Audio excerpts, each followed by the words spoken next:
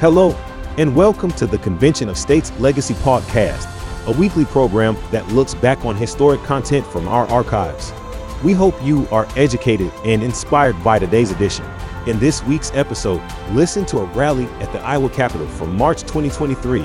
Headline speakers include Iowa State legislators Bob Vander Plaats of the Family Leader, Rick Green of Patriot Academy, and the Honorable Rick Santorum. We're here today because 235 years ago, on Saturday, September 15, 1787, in the Assembly Room of the Pennsylvania State House, now known as Independence Hall, the delegates to the Constitutional Convention were gathered, preparing the final draft of their great work. When they came to Article 5, Colonel George Mason of Virginia noticed and was gravely concerned that the sole power to propose amendments had been given to Congress. James Madison documented this in his notes, which say, Colonel Mason thought the plan of amending the Constitution exceptionable and dangerous. He said no amendments of the proper kind would ever be obtained by the people if the government should become oppressive, as verily he believed would be the case. The article was then amended to require a convention on application of the states, and Article 5 in its present form was agreed to without debate and with no one opposing it. Since then, over 400 applications have been passed by the states, the first one being by Virginia in 1788. The state of Iowa passed 9 applications between the years of 1904 and 1979. It's not scary. It's not dangerous. It is part of our Constitution. It is a check on federal power given to the states, consistent with the checks and balances found throughout our Constitution. Over 49,000 Iowans have petitioned their state legislators to join the other 19 states that have already called for a convention to propose amendments under the topics of limiting the power and jurisdiction of the federal government, imposing fiscal restraints on the federal government, and placing term limits on federal officials. So that is why we are here today, to tell our legislators it is time to pass the Convention of States resolution. Now I'm going to turn it over to our Regional Director, Catherine Zimani. Rick Green is a former Texas State Representative, national speaker, author, and radio host. Rick and his family travel the nation speaking on America's forgotten history and heroes, with an emphasis on moral, religious, and constitutional heritage. Rick and David Barton co-host a national daily radio program, Wall Builders Live. Rick is an author and executive producer of Constitution Alive, America's most engaging and entertaining study of the U.S. Constitution. Rick and his wife, Kara, founded Patriot Academy. Through their Constitution Coach program, they are training and empowering adults across the nation to educate their communities about the Constitution. Rick and Kara have 4 older kids and 3 grandchildren. They have homeschooled for 18 years. The Green family is here to challenge each of us to do our part in preserving and passing the torch of freedom by living out our liberty as the Founding Fathers envisioned. Please welcome Rick Green.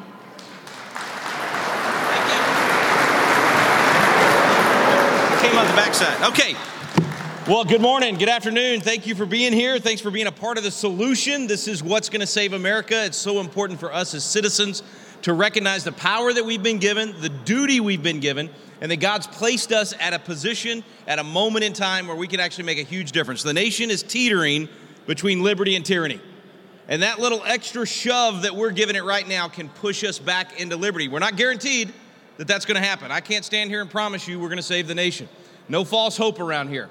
History says at 250 years, you'll fall apart as a great nation or a great civilization. But America has broken the mold every step of the way because of the foundation that we were built on, because of the biblical, strong foundation that we've been given 240 years ago. We're living on the fumes of it right now. We're just barely hanging on to it. And we have a chance to revive that. but it begins with us as citizens knowing the document, studying the document ourselves, and unfortunately having to study even the current courtstitution that we live under in America right now. So instead of having a constitution that governs the United States, we have this ridiculous courtstitution that no one can tell you every jot and tittle of and tell you every little thing about it. The entire purpose of a convention of states is to overrule the courtstitution and get back to the Constitution. And the only people that can do that are empowered right here in this document to do that, are the folks in these chambers up here.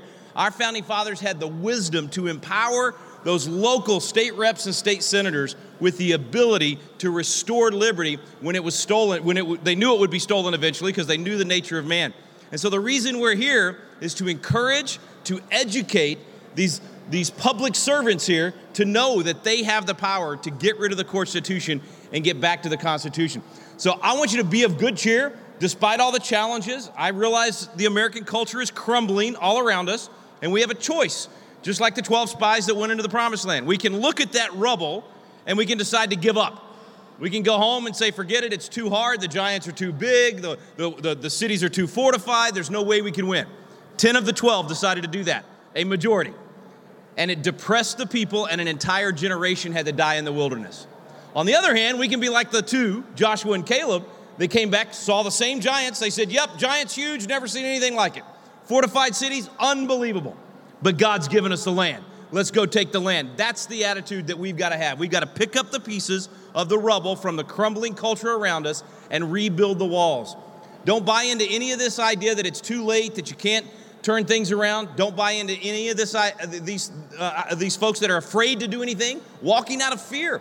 We haven't been given a spirit of fear, but of power, love, and a sound mind to think through these things, to reason, not to operate in response with fear. That's what we did for the last 3 years and allowed our nation to turn into a nation of snowflakes. We're not snowflakes. The DNA of Americans is made up of those young men and men and boys, black and white, that stood on that Lexington Green on April 19th, 1775, outnumbered 11-1.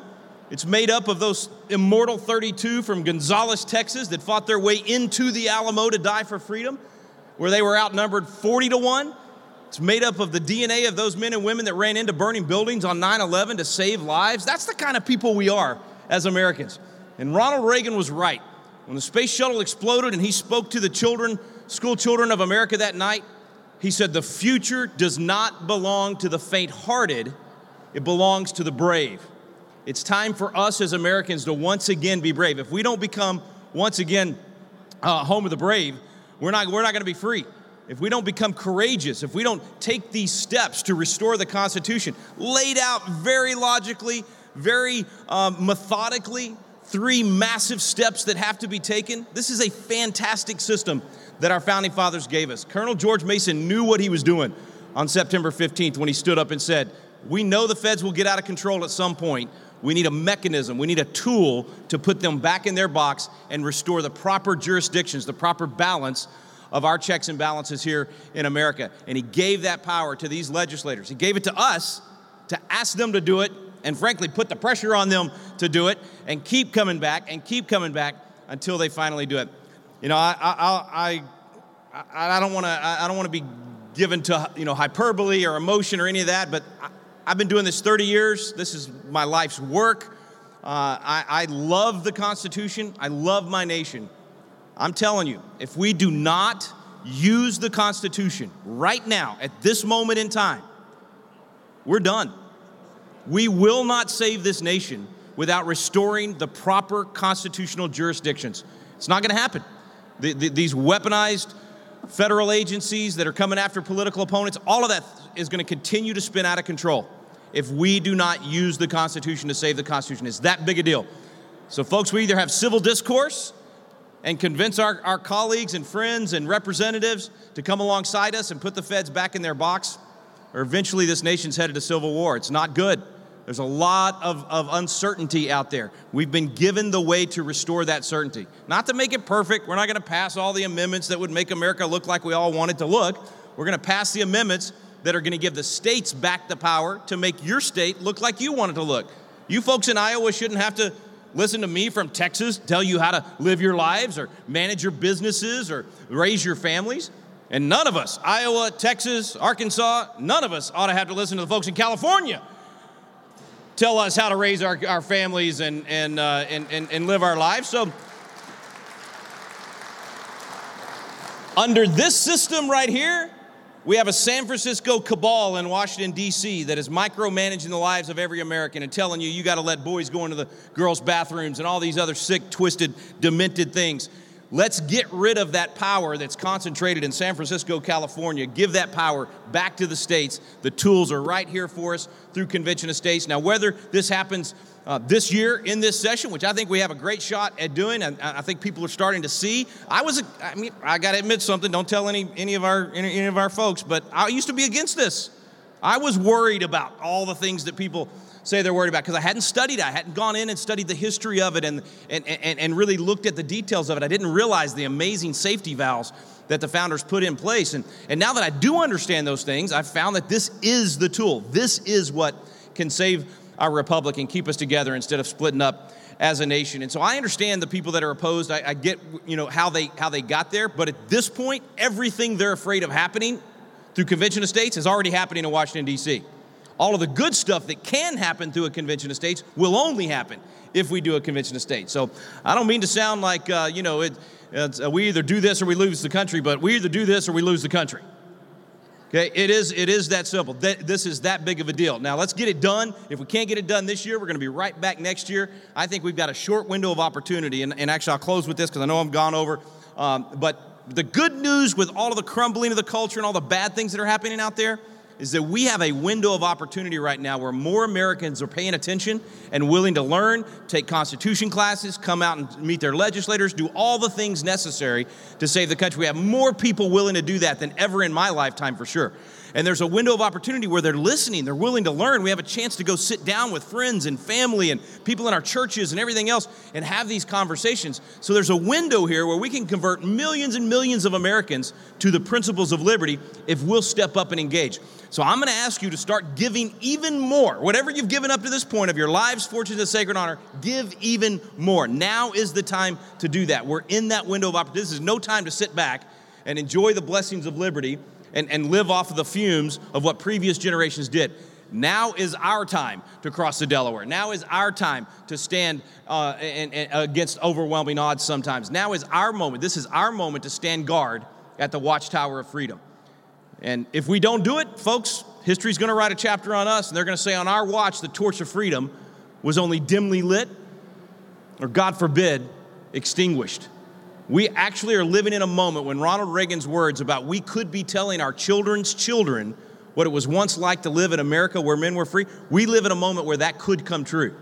I don't believe that's going to happen, though, because I get to travel the nation and be with great heroes and patriots like Bob Vander Plaat's here and Rick Santorum. We were just in Kentucky a few weeks ago, and I see crowds like you all over the nation many of you in this room maybe never done anything like this before. This is the first time you've ever been involved in something like this, or just in the last couple of years.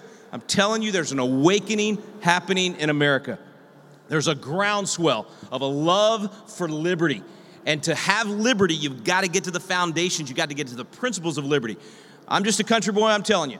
You put garbage in, you get garbage out. You put good stuff in, you get good stuff out. We're ready to stop putting garbage in and getting garbage out and to get back to putting good stuff in so we can get good stuff out. Thank you so much for being here and being a part of this. One of the great pleasures of my job is to meet state legislators. And don't let anyone tell you that we do not have champion legislators out there fighting for liberty. It is my pleasure to introduce to you three great legislators, and I think, Representative John Wills, who is our sponsor in the House. You're going to hear from him now. You're also going to hear from Senator Jesse Green, who's our sponsor in the Senate, and a great champion, Senator Brad Zahn.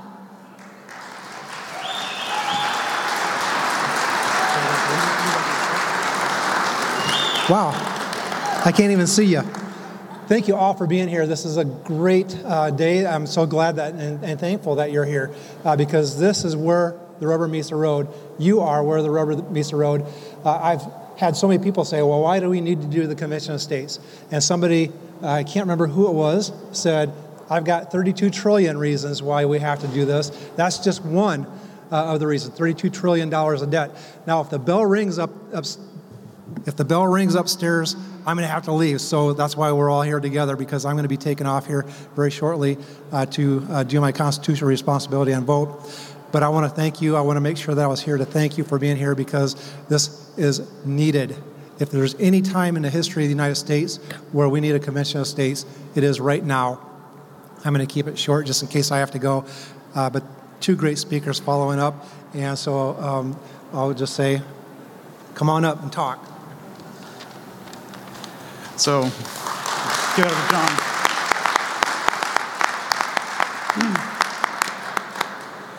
Well, thank you for being here today, and thank you to all the grassroots volunteers who have spent so much energy trying to rally support for Iowa to call a convention of states. I'm honored to serve with such champions as John Wills and Brad Zahn, because Iowa is now, our profile is rising for being a leader on so many bold issues, and this needs to be the next one. I'd have to admit, the last couple of years, it seems like every event that I go to, one of your volunteers is there, and I am so proud of you guys, and thank you for those efforts. I'm going to start my thoughts with some thoughts from the late Supreme Court Justice Antonin Scalia, who shared some very important insight on the Constitution in the Article 5 Convention.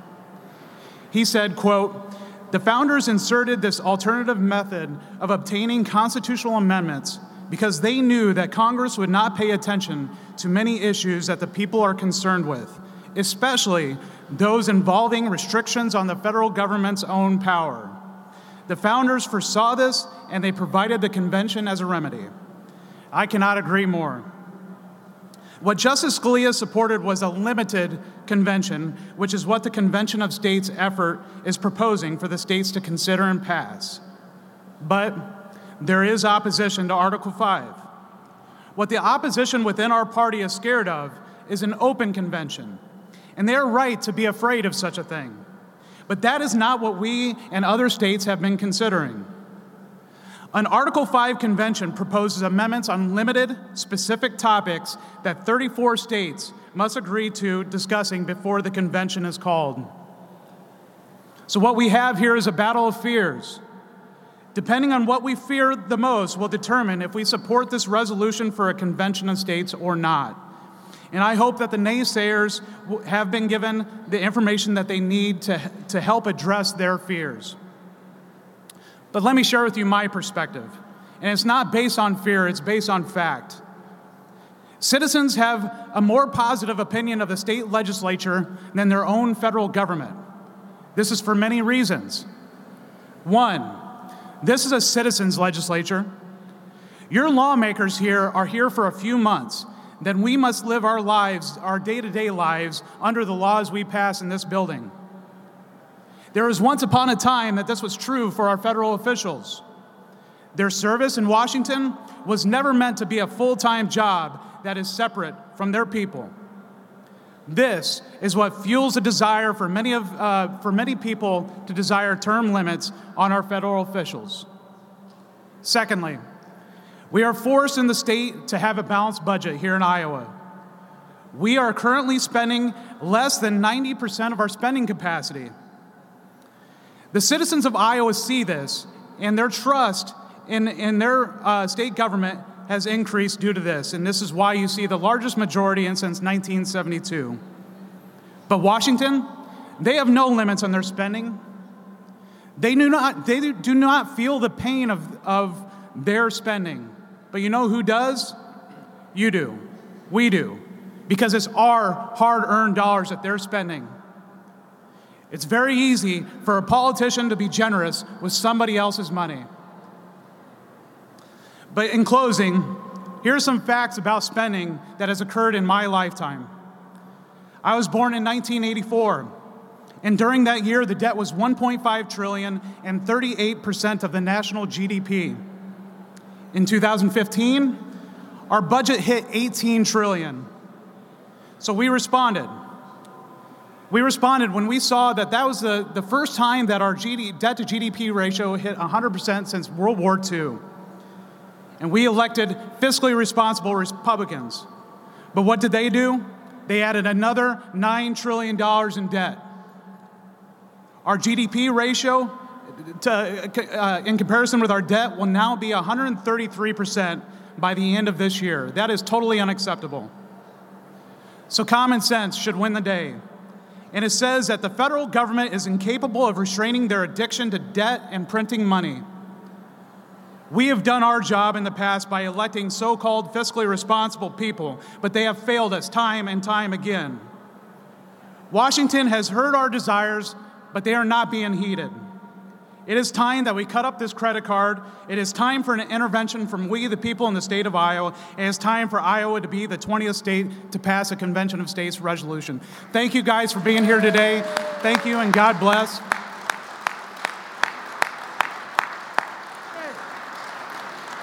And I just got elected in 2020, and I'd have to say one of the highlights of my lifetime has been to serve with this lion, this champion, Senator Brad Zahn. Thank you. Thank you.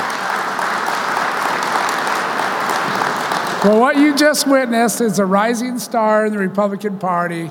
The courage that he shows is unbelievable. He's been tested, and I'm so lucky to serve with him as well. So, okay, there's this guy named Bob Vander Plaats over there, and there's this Senator Rick Santorum over there. What do those two people have in common? Brains and courage. Because it takes courage. Because you're going to hear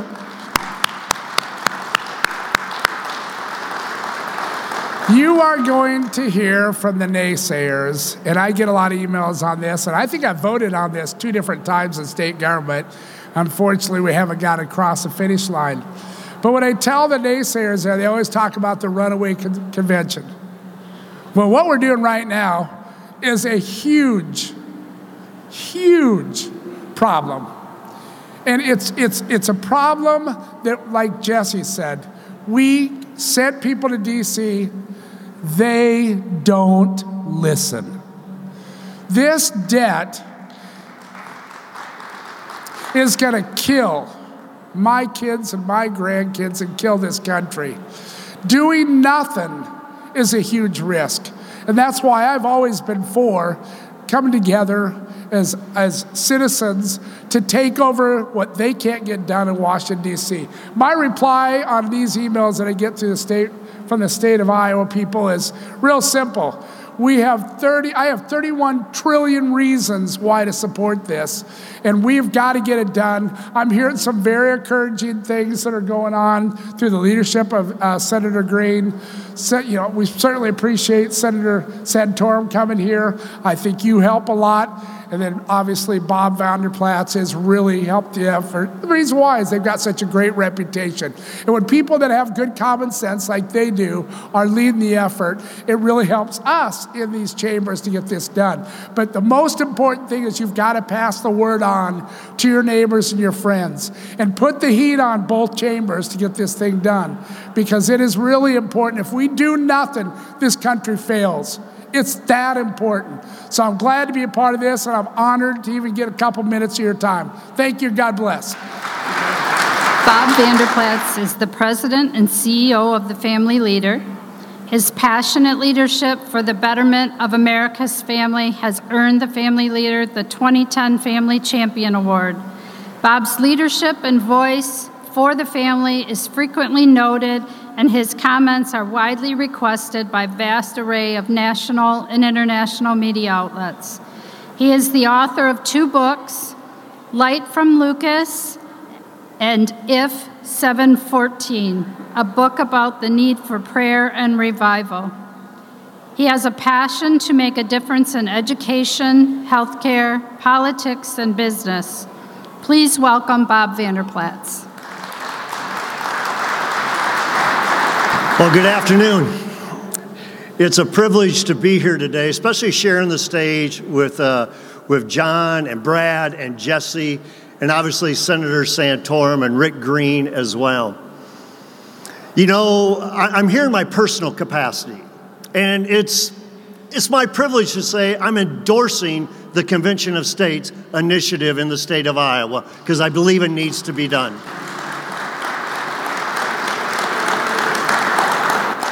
was going to kind of, maybe like you, sit on the sideline for a little while. Just stay out of the fray, let this thing happen, let it play out. But then in my formal role of being the president and CEO of the Family Leaders, Catherine just mentioned, I'm on a lot of national calls with a lot of national leaders, some of them that you would recognize their names. And when I get on these calls, the one thing that's commonplace is they keep singing, "Woe is me," because of the federal government that they have to work with. And then I always get to be the ray of sunshine on these calls, because I get to talk about the state of Iowa and what's happening in the state of Iowa and how much different would Washington, D.C. look if it was run like the state of Iowa.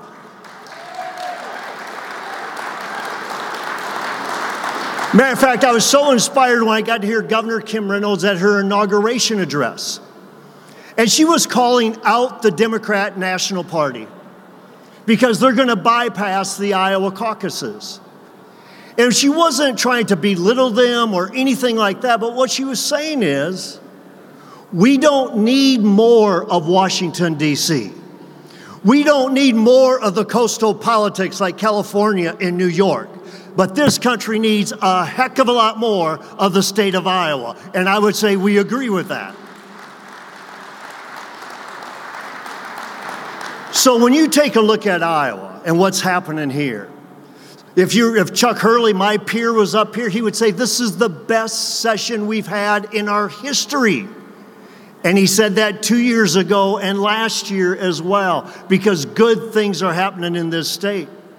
And then if I go and I talk with Governor DeSantis and his people in the state of Florida, would America look different if we were a lot more like Florida than Washington, D.C. today? Of course we would. So what's happening in Iowa, in Florida, in Texas, in Arkansas, in Montana? And so I get a chance on these national calls to say, remember, the power is in the states. And the ultimate power is what the founder said is, we the people. We the people. And so the founders gave us this thing called Article 5. Article 5 saying, listen, if that federal government gets to be too powerful, and once they get to be too powerful, we know they're not going to want to give power back. They're going to want to keep it. They're going to want to stay in office. And that's why we say we need term limits. The other thing that they're going to want to do is they're going to take your money, because they don't have any. They're going to want to take your money and then hold you hostage while you go on bended knee to get a small fraction of it back for your purposes. So we need to rein in their power. And then just as Brad Zahn said, Darla and I have 4 boys and we have 2 grandchildren. And we're very concerned about the next and subsequent generations. If you keep spending at this level, you will spend us into a third world country status. So why did I get off the sideline? Because I believe the power remains in the states and the ultimate power is in we the people. So when you ask, who am I going to stand with? Is it going to be we, the bureaucracy and the federal government? Absolutely not. But I will stand with we the people, and I'm looking forward to Iowa being the 20th state to pass the Convention of State to pass these amendments. Thank you so much, and God bless. One of the other great pleasures that are part of my job is to work with grassroots. And I work in Iowa quite a bit, and I've got to meet some wonderful people. And I'm going to introduce to you one of those terrific people who isn't sitting on the sidelines. He is the co-chair of the Dallas County Republican Party. Please welcome Scott Bates. Hello, everybody. I wasn't planning on speaking today, so I don't have anything prepared, and I am just a citizen. So I come to you as a small businessman, of a dad of 3 Iowa kids, as a Christian, and as a believer in the Convention of States. And when I first heard about Convention of States, I was driving my kids to sporting events, listening to Mark Levin, and he's talking about it. So I'm a reader, and I want to know how things work and why they work. So I bought his book, The Liberty Amendments. So, and I come to you as a citizen right now, actually, more so than co-chair of Dallas County. But when people ask me when you work in the fair and people are walking by and they're in a hurry and they ask you what is Convention of States, we got to talk fast. But really, I'm going to give you a little taste of what it actually means where the rubber meets the road. When it comes to fiscal responsibility, per Mark Levin's blueprint, that's a 15% flat tax with no backdoor taxes, no value-added taxes, no national sales tax, no inheritance tax, and preferably no state income tax. And Kim Reynolds is working on that. And then there's a balance. Another piece of the blueprint is a balanced budget amendment, which is a true balanced budget amendment. You cannot spend more than you take in, and if you don't submit a budget, because we've been working for years without actually an actual budget, if you don't submit a budget by October 1st, I think is the date, and then a couple months later if it's not approved, then there's an automatic rollback of a 5% reduction in spending across the board, which that kind of forces their hand a little bit. So that's a fiscal responsibility thing. That's what that means. That's what when you're standing for COS, that's what that means. When it comes to curbing the power of Washington, what that means per the blueprint, well, I guess, does that mean I'm done? No, anyway, curbing the power of Washington, all executive orders that encompass $100 million or more, which is basically all of them. I'll give you an example. The forgiveness of college debt, that's an executive order. That's about $1 trillion deal. But every executive order that's $100 million or more has got to be voted on up or down by Congress within 100 days, or it sunsets, which basically forces Congress to do its job and legislate, but still gives the president flexibility to move when there's in case of emergency. And the other piece of it is every third year, every agency, bureau, and department of the federal government, and there are 900 of them, have to be voted on up or down by Congress. So that means they're going to have to go through the books, they're going to have to evaluate what they do, and they have to decide if they're necessary or not. I can tell you, Congress is not going to want to spend their whole year looking at 300 of these things a year. And for an example of how that might work, Kim Reynolds right now is shutting down. We have 37 agencies, bureaus, and departments in Iowa. Kim Reynolds is reducing that to 16. So this would, by constitutional amendment, require, well, I would say we'll go from 900 to about 60, which is a lot more manageable. And of course, the last one is term limits. Levin says 12 years is term limits. Vivek Ramaswamy says 8 years is term limits. I like both those numbers. But the last piece is a lot of people are advocating that they're from fear. There's some organizations that are advocating from fear, saying this is going to be out of control. They're going to pass amendments to take away our guns. They're going to pass amendments to take away our God-given rights. Well, understand, in order for anything to be amended, it's got to be ratified by 38 states. So So there's going to have to be some compromise involved, and actually some Democrat states are going to have to agree with what happens. But honestly, taking back the control of our country is not really a partisan issue. I mean, it's something that everybody should be for. So thank you for your time. I had no preparation whatsoever, but I thank you, and let's get this done. The last speaker you're going to hear today needs no introduction from me, but I'll give you a short little bio of him. He is just one of the greatest men that I have had the honor of meeting, and his name is Rick Santorum. Rick spent 17 years serving his country in the U.S. Congress, but he never lost his commitment to conservative values, his love of his nation, or his faith. Unlike many of his colleagues in Washington, Senator Santorum wasn't corrupted by the swamp. He made a name for himself fighting for conservative priorities like fiscal responsibility and the right to life. And his presidential bid in 2012 reminded the nation that America still boasts statesmen of integrity and conviction. He is the author of 5 books, including American Patriots, Answering the Call to Freedom. He now serves as the senior advisor to Convention of States Action. Please welcome the winner of the 2012 Iowa Presidential Caucus, Rick Santorum. Thank you. Thank you very much, Catherine. It is great to be back in Iowa. It always puts a smile on my face to be here. I had a wonderful time during 2012. Less wonderful during 2016, but it was really great getting around to all 99 counties. And no, I probably still can't name them all, but I could probably get most of them. And I always do this when I come to Iowa, and I just have to say thank you. Thank you for believing in me and giving me the opportunity to have an impact on the national stage by giving me a victory, albeit a little delayed, in 2012. And I always say this for all of you who ended up voting for Mitt Romney instead of me, I told you so.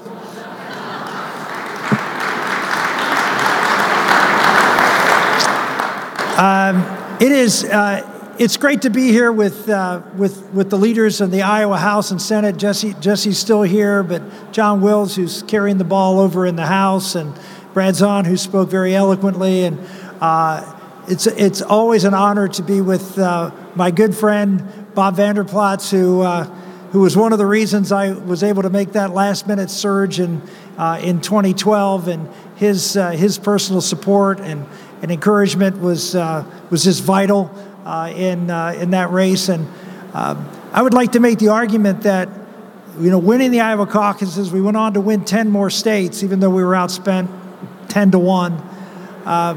It started something that was important for the conservative movement. The whole idea of blue-collar conservatism, of being a party of the working men and women of this country instead of the elites that the Republican Party had always aligned with in the big business community. That's the kind of campaign we ran in 2012, and I'd like to think, in fact, I know that Donald Trump picked up on that. In fact, I met with Trump after I wrote my book in 2014, and he said, someone needs to run for president on this book. And I said, well, yeah, I'm going to do that again. And he said, no, I'm going to do that. I should have known not to get in the way of that steamroller, but he did it better than I did. So I always give him credit for that. But the reason I share that with you is I'd like to give you the ideas. I mean, I'll give you another example. I wrote a book back in 2004, 20 years ago. It was a book called It Takes a Family. And I talked about how the left next target was to destroy the American family. And they were going to do it through destroying marriage and human sexuality. They were going to destroy the basic foundational pillars of our society. Everyone called me an extremist. They said I was a Chicken Little, the sky is falling. And the reality is, if I was wrong about anything, it was how fast they did it. And I share those two things with you is because I think there's two good examples in my life where I wrote books and I went out there and talked about things saying this is going to happen unless we as conservatives stand up and fight the battle that's before us. Now we have, thank God, people like Bob Vander Plaats who still stand for unpopular positions that unfortunately most conservatives have even accommodated to. But we've lost the battle of the family. We're now talking about birthing people, not women and men.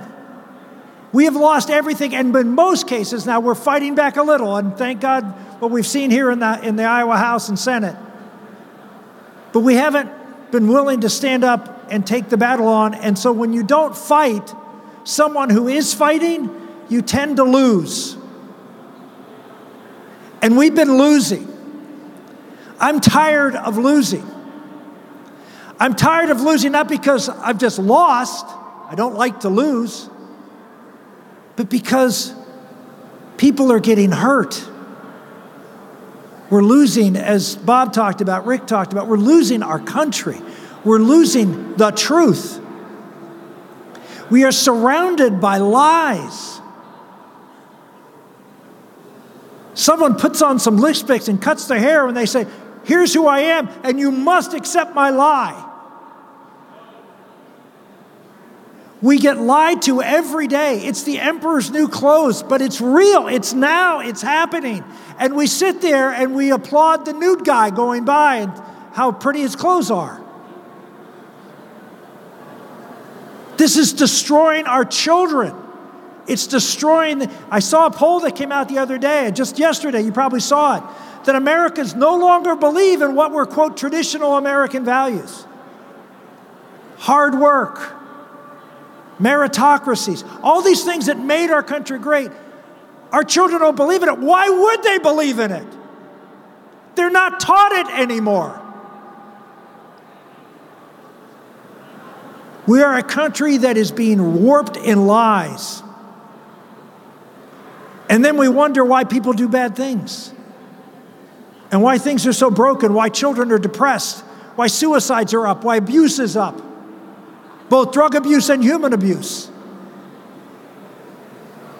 Because that's what lies get you.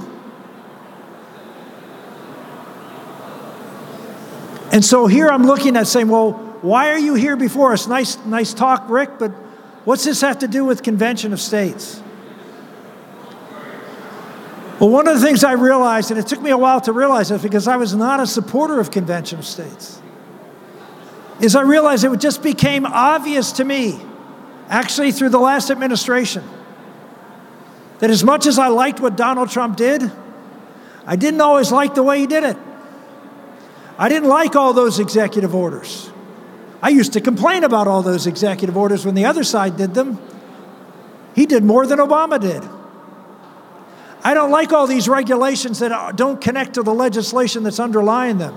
You can't just rewrite regulations that have nothing to do with the laws that you're trying to enforce. You can't spend money any way you want to spend money, even though it may be the right way to spend the money. That's what kings do. That's not what presidents do. I don't know if you remember, but Donald Trump, early in his presidency, called for the end of the filibuster of the United States Senate. Would have destroyed the United States Senate and any chance of limiting federal government in the future. And I saw Republicans cheer because he was doing things we all wanted him to do. At that point, I realized that the Republican Party was no longer the party of the Constitution. They were no longer going to stand firm and try to limit government. Heck, Joe Biden's State of the Union address, he gets up and he starts saying, well, Republicans want to cut Medicare and Medicaid. And what do Republicans do? No, we don't. We don't want to cut anything. Medicare, Medicaid, Social Security, that's over 2/3 of the budget. And Republicans just said, and it's the fastest growing part of the budget, and Republicans say, no, we won't touch any of it. And so how are we going to balance the budget? How are we going to reduce the size and scope of the federal government?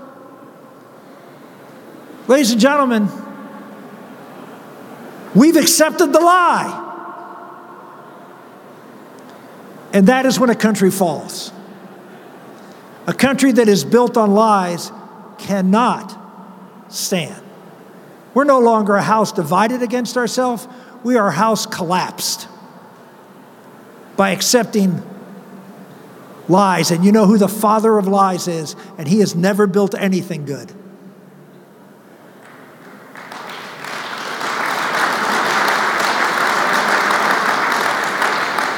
So how do we get that back? The people. Bob said it, we the people. You can say, well, how do we trust the people? Well, here's the beautiful thing. Our founders, and people forget this, but all of our founders were state legislators. They came from the states. The states founded the country. The country did not create the states. The states founded this country with state legislators who gave the power to state legislators to control the future of the country. And they gave them two specific powers to do that would guarantee that the state legislatures, the people closest to we the people, the folks who were elected at the smallest districts, who are more accountable to the average person, that they would be the folks who are in actual control of the country. You say, well, wait a minute, how did they do that? They had two provisions in this Constitution that did that. One, and believe it or not, I've talked to members here in the Iowa legislature who did not know this. But up until 1913, the state legislatures elected United States senators. They appointed senators, the legislatures appointed senators to go and represent the interest of the states in Washington, D.C. I suspect some of you didn't know that. People talk about the Lincoln-Douglas debates. Lincoln and Douglas weren't running for the United States Senate. There was no race. They were out campaigning for state legislators. That's how they debated. They were debating national issues, but what they were talking about, what races they were running, was supporting House and Senate members in the state of Illinois. Well, unfortunately, the 17th Amendment in 1913 repealed that, and we went to popular election of senators. And I challenge every one of you, go home and look it up. Look at the federal budget from to the 1700s when Washington was first elected to 1913, and then look at it since. It was this for 140 years. And then this since. One thing happened. You can say, well, the income tax, that happened at the same time with the Senate.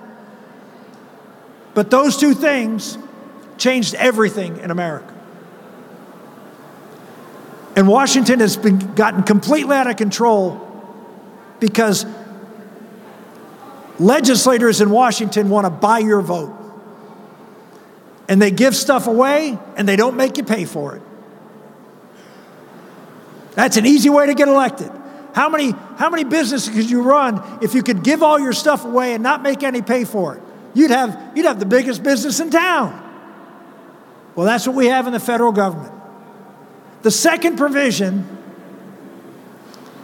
was Article 5, which gave the power of the state legislatures to propose amendments and then subsequently ratify them without any interference of Washington, D.C., to control and limit the power and scope of the federal government.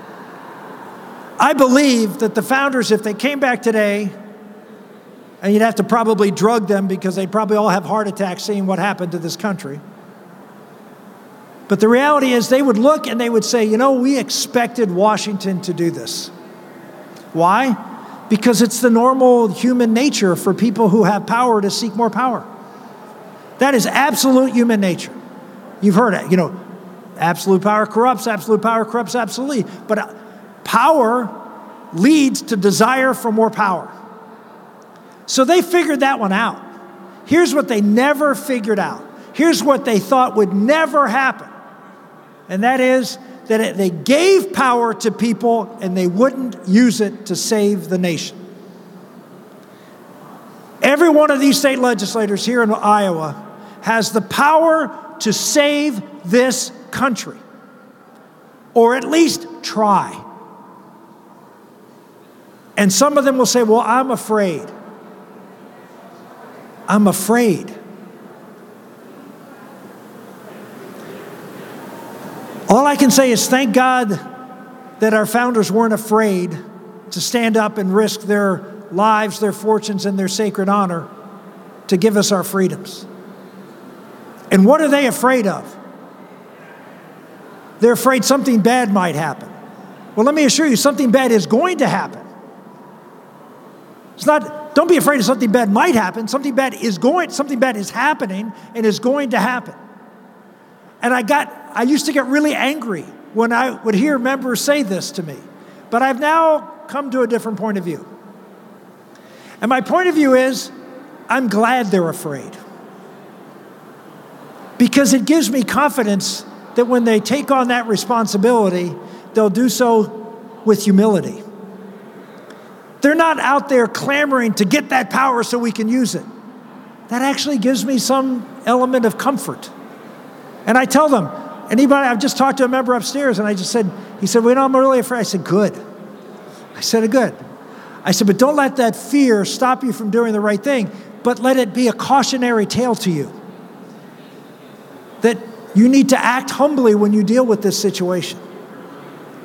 It makes me feel really good that it's taking as long as it is in some respects to get this done because of the reticence of good men and women who are concerned about what the consequences would be of their actions.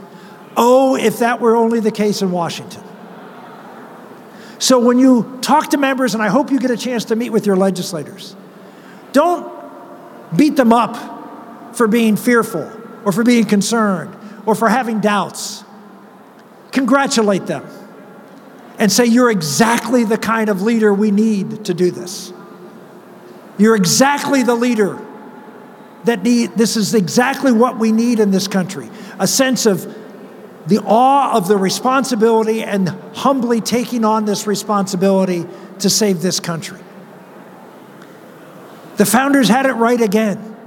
They took these men and women who they know would shudder at the responsibility, but then use it wisely once it's been given to them. That's what the message we need to deliver today, which is have faith in yourself, in your own reticence, to take on the responsibility that the founders gave you. They trusted you because they were of you. They were state legislators themselves. And they trusted themselves in being the watchdog. Everything about the Constitution, when it was written, was about checks and balances. Everything was to check one branch, the other branch. That's what checks and balances. We think of it, the judiciary checking the Congress checking the president. But the ultimate check and balance was the legislature. They were the ones who were going to be the final check, the ultimate check. They were at the top of the food chain. And like so many children who have been abused all their life, as these legislators have by the federal government, when the time comes to take responsibility over that abuser, it's hard to do. It's hard to see yourself after you've been abused all this time as someone who actually has the authority to do something to the abuser. Well, they have been abused. And as a result, this country is being abused. And it's time for people who have suffered that abuse to step forward and save this country.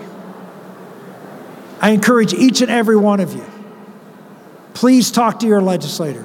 Democrat, Republican, doesn't matter. And let them know the importance of this time.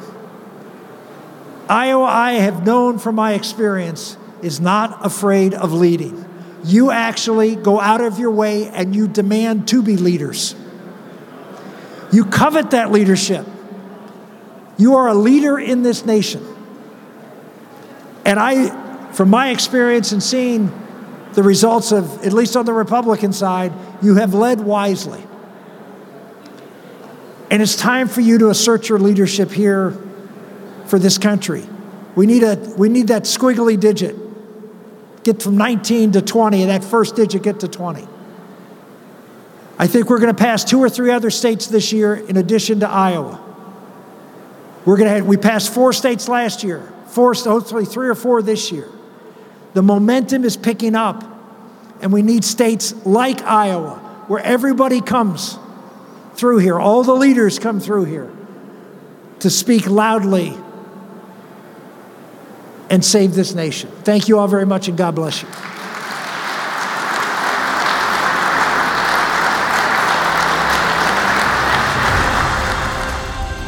To learn more, visit conventionofstates.com.